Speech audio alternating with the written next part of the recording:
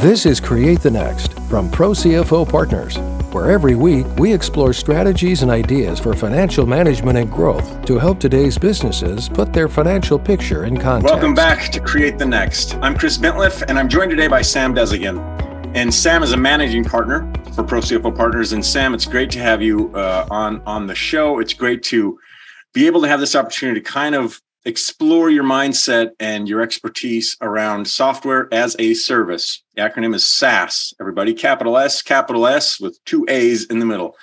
And software as a service is something that a lot of us use without necessarily knowing that that's what it's called. But on the flip side of that, those of us that are engaged with running, founding, managing SaaS companies have an awful lot to think about. It's kind of the new dynamic for a lot of digital sort of business. And we're even seeing some of its principles, subscription-based, for instance, spreading outside of that. It's a fascinating space. Let's start with a little bit of why is this an area of interest or of passion or of concern for you? And what is your kind of your overall perspective of the SaaS environment as it's been, emerging a little bit new in the last 5 years, but almost a stable mainstay now? Yeah, thank you, Chris, and thanks for inviting me. I've been in the software and SaaS space for close to 15 years now. Started with co-founding two companies in the space and selling them, and then went on to be a CFO for others. So, like you said, it's really taken off to a point where pretty much all the software in most companies has been acquired through the SaaS, from a SaaS perspective. So it's not, as other than fairly large companies, most of them are leveraging, subscriptions, whether it's Amazon, whether it's Salesforce, whether it's yada, yada, right? Mm-hmm. But the question is, as a SaaS company, there's been a lot of venture capital that has poured into the space, and companies have gone to a great degree to only focus on growth. So customer acquisition has been at any cost, right?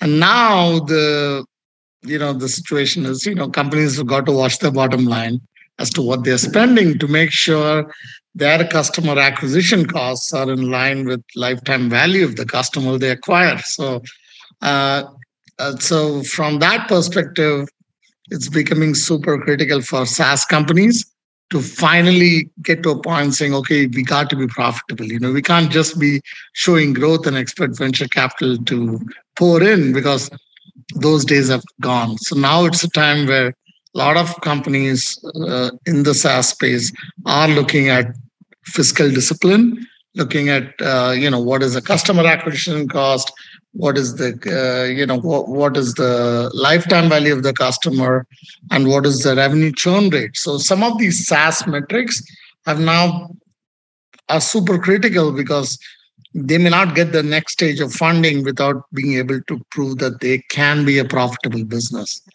I'm going to take a pause, Chris, to see what are your thoughts on some of my opening comments. Oh, it's fascinating, and I love that you're sharing some of these kind of key perspectives: lifetime value, cost per acquisition, churn. These are important key performance indicators, KPIs, of kind of how we're running our business. And I think there's a lot of kind of satellites orbiting those big principles. For instance, if you're running a trial, how many of those people are turning into customers? How many of those people are engaging past the first day and into the 7 days of the trial, or whatever? There's a lot of different metrics that can be kind of leading indicators into what's going to happen. And I'm wondering what your thoughts on that are. What should I really be focusing on? You mentioned the three big ones. Is that, if I get those down, am I okay? Or should I be thinking about some of these ancillary things that can also be shedding a lot of light on the health and potential of my operation? Those three things are critical, because lifetime value, right? Historically, it's been okay.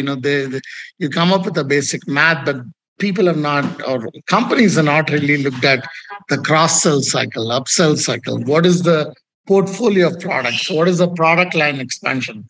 So, putting a number on a presentation to the VC is one thing, but really think deeper into each of this is important, right? Even customer acquisition cost, maybe it's channels are getting important. I mean, maybe you can be part of a Salesforce ecosystem, Amazon ecosystem, Microsoft ecosystem, and try to leverage the ecosystem to build your customer base, right? So from that perspective, I think what is important is not the number of metrics.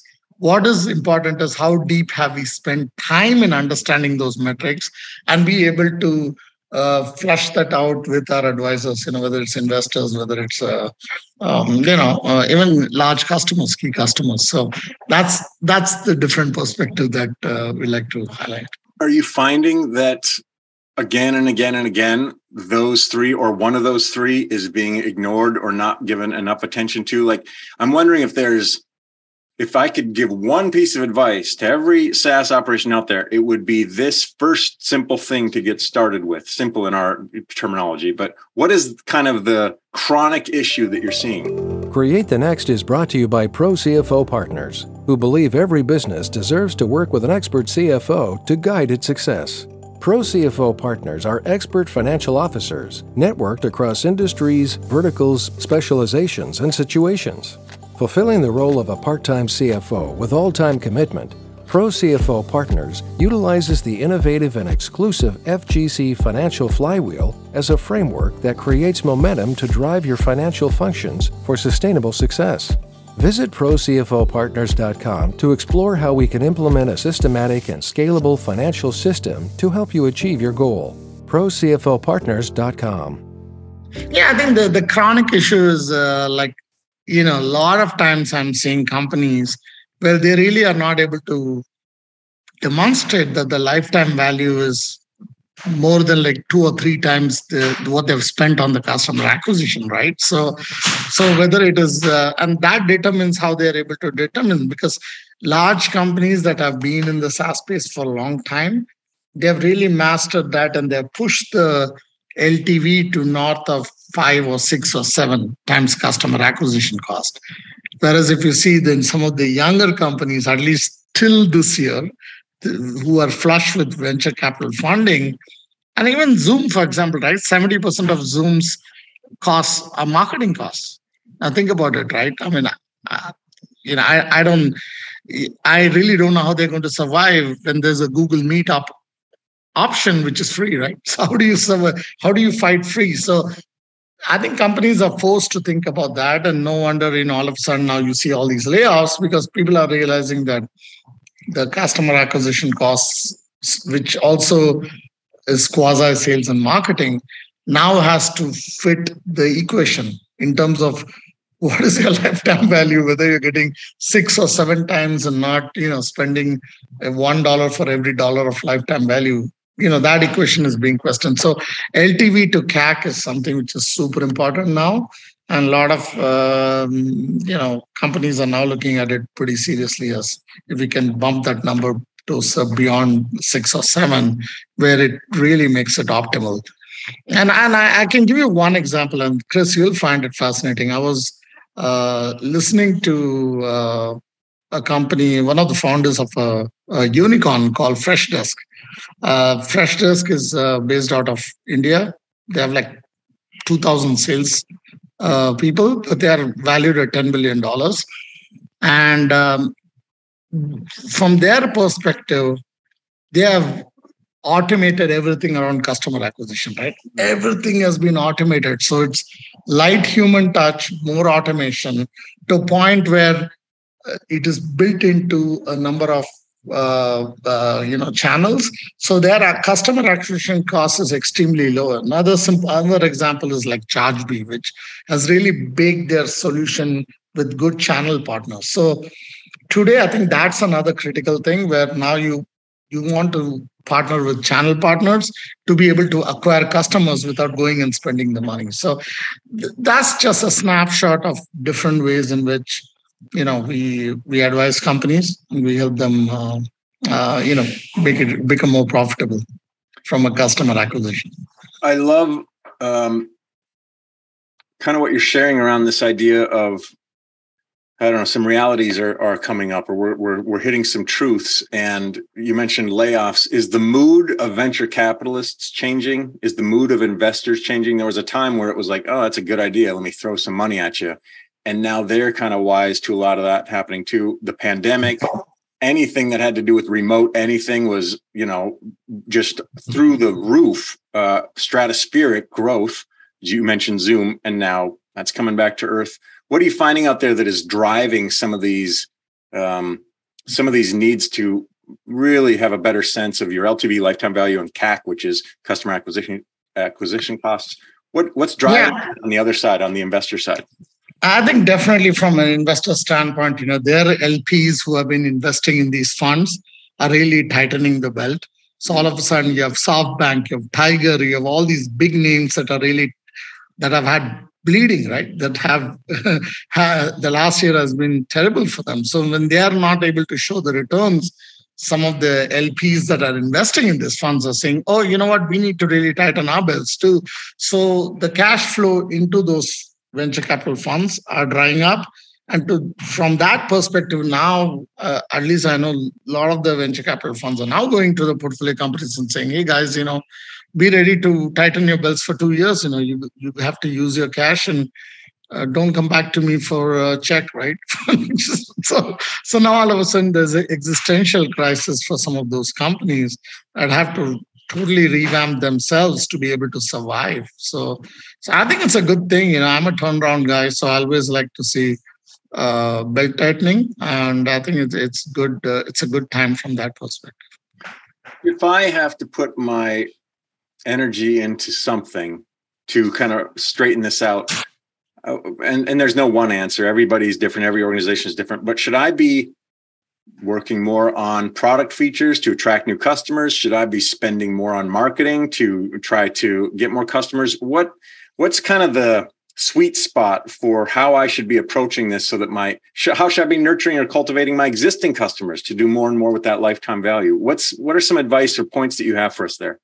Well, that's a great question, Chris. I think the key issue is to make the product as friction-free as possible, right? From a user adoption perspective, if you lower the amount of friction, then you see the adoption skyrocketing, right? So I think that's the most important thing. A lot of it comes down to the product itself. So if you're able to make the product friction-free, make the adoption friction-free, make the training friction-free, then you see user growth without really going crazy, because a lot of the SaaS companies have customers that are probably not using it across the organization. For example, there might be one division of a large company using Tableau, but guess what? There might be other 5 divisions or 5 departments that are not using Tableau, right? Within the same company. So now you have access to the customer, except now you just got to build it out, right? So that's another way to do it, where now you make it so friction-free and you increase expand the envelope of the footprint of the product, that now it can touch into other departments. And that's another way to do it. So yeah, I don't really think purely ramping up on marketing is the way to go. I think it's really about smart spending, and that should be a balance between product side and marketing side. Good advice. What if I'm listening and I'm a founder, or I'm a executive, or I'm a decision maker in this space, and I'm stressed out because all the things you're saying are really hitting me.